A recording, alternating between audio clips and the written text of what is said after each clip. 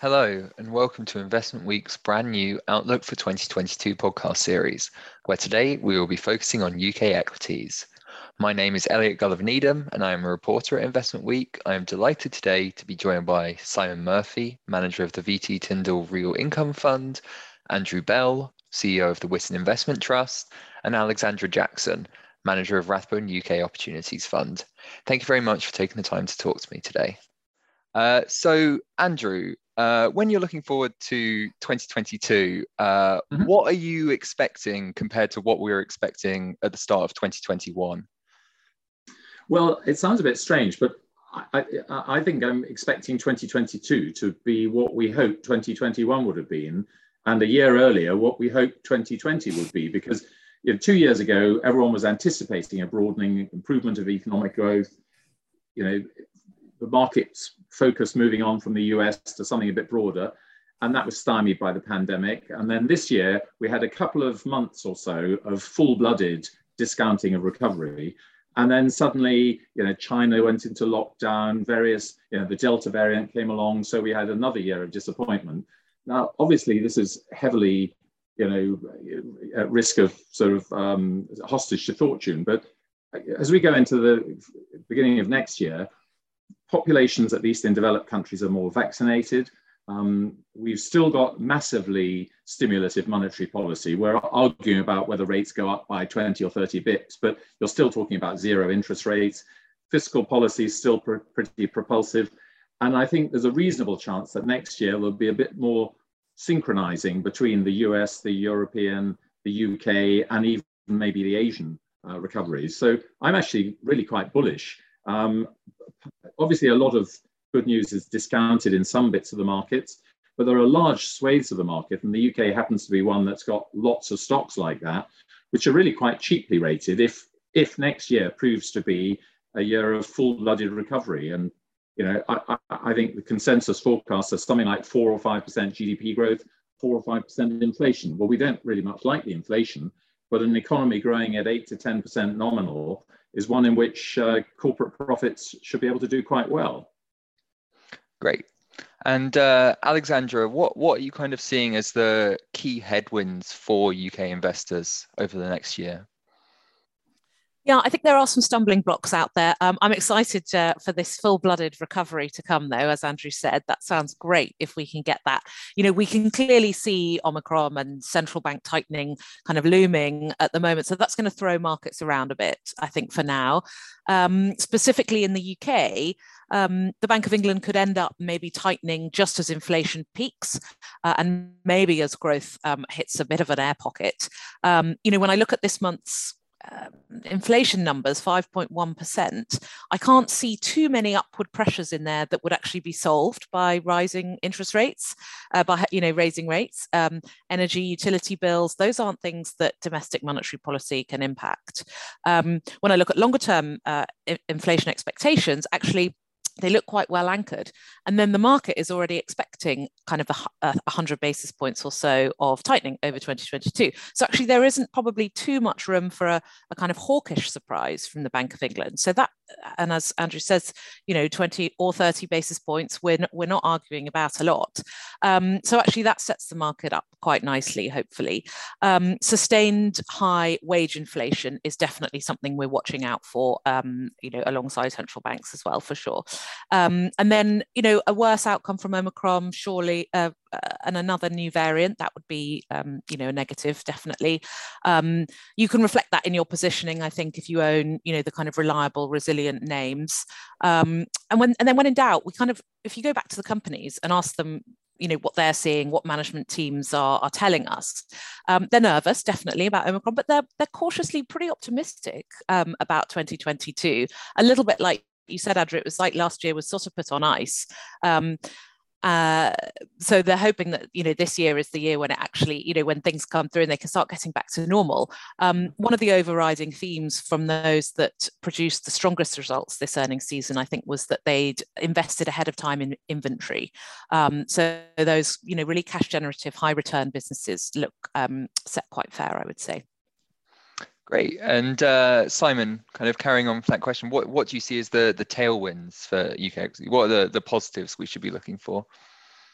Yeah, well, I think there are plenty of positives actually. I was quite pleased to hear Andrew's opening statement. It's not. I feel sometimes like I'm in a little bit of a minority, being pretty bullish about the outlook for the UK, really. But at the end of the day, we are recovering from the pandemic. There are fits and starts, and obviously new variants come along and so forth. But we are growing. Corporate earnings have recovered quite strongly this year. Balance sheets are in good shape. Consumer balance sheets are in good shape. We've accumulated something like £220 billion of excess liquidity on consumer balance sheets through the pandemic. Bank balance sheets obviously are in very good shape, which is just unusual when you come out of a difficult economic period as well. So there are lots and lots of positives, I think. And as Alexandra said, when you talk to corporates, whilst of course they're nervous in the very short term because we don't quite know the extent of Omicron, but in general they're quietly optimistic. We've had things like the supply chain bottlenecks this year, which have been a drag to growth, which should start to alleviate next year. Maybe some of those persist a bit longer in semiconductors and so forth. But on the whole, I think the outlook for 2022 should be pretty robust, and the unemployment scenario is robust. Income growth is still strong. The housing market has surprised everyone through the pandemic and continues to be pretty robust as well. All of those things taken together suggest to me that the UK outlook, barring a terrible mutant variant of COVID, looks pretty good for next year. Great. So now I'm going to ask each of you to pick out one particular theme or sector that you're kind of be paying close attention to, maybe overweighting in your portfolio. So should we start with Andrew? Yes, I think there's a sort of a 6-month story and hopefully a 1 or 2 year story. The 6-month story is quite focused on the sort of reopening theme that's been very stop and start in 2021, where restaurants were locked down, then they reopened, and then they're sort of semi-restricted.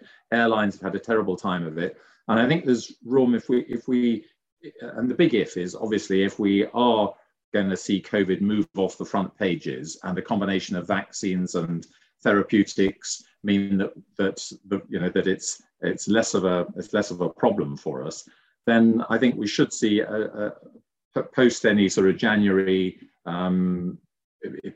hiccup in economic growth. I think we should see a really good recovery from some of those service sectors, the restaurant, hospitality and travel.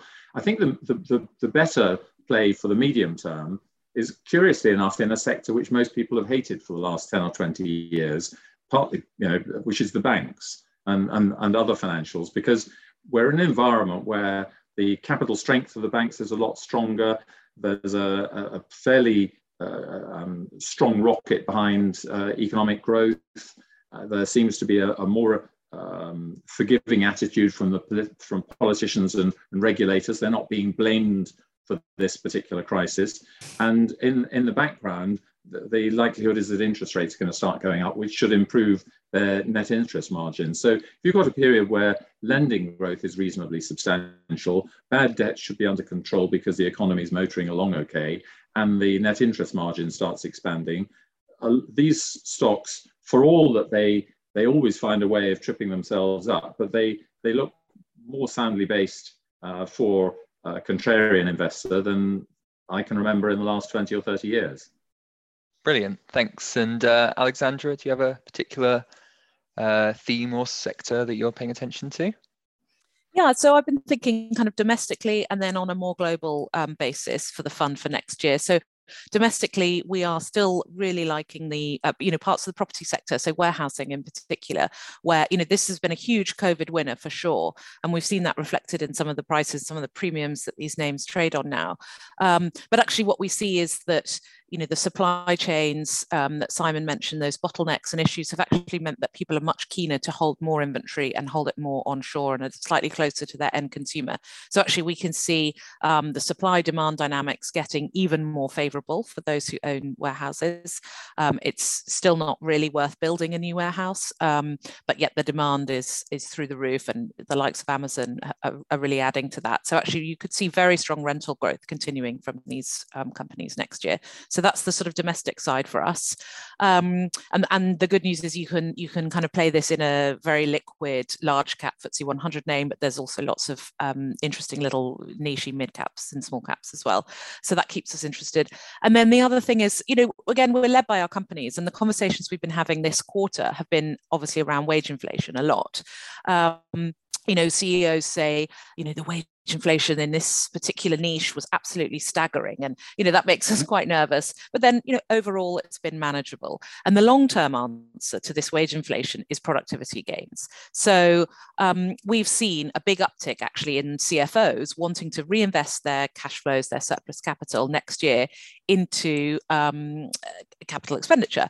So nowadays, that means digitization, automation, data. It's not about factories and tools so much anymore.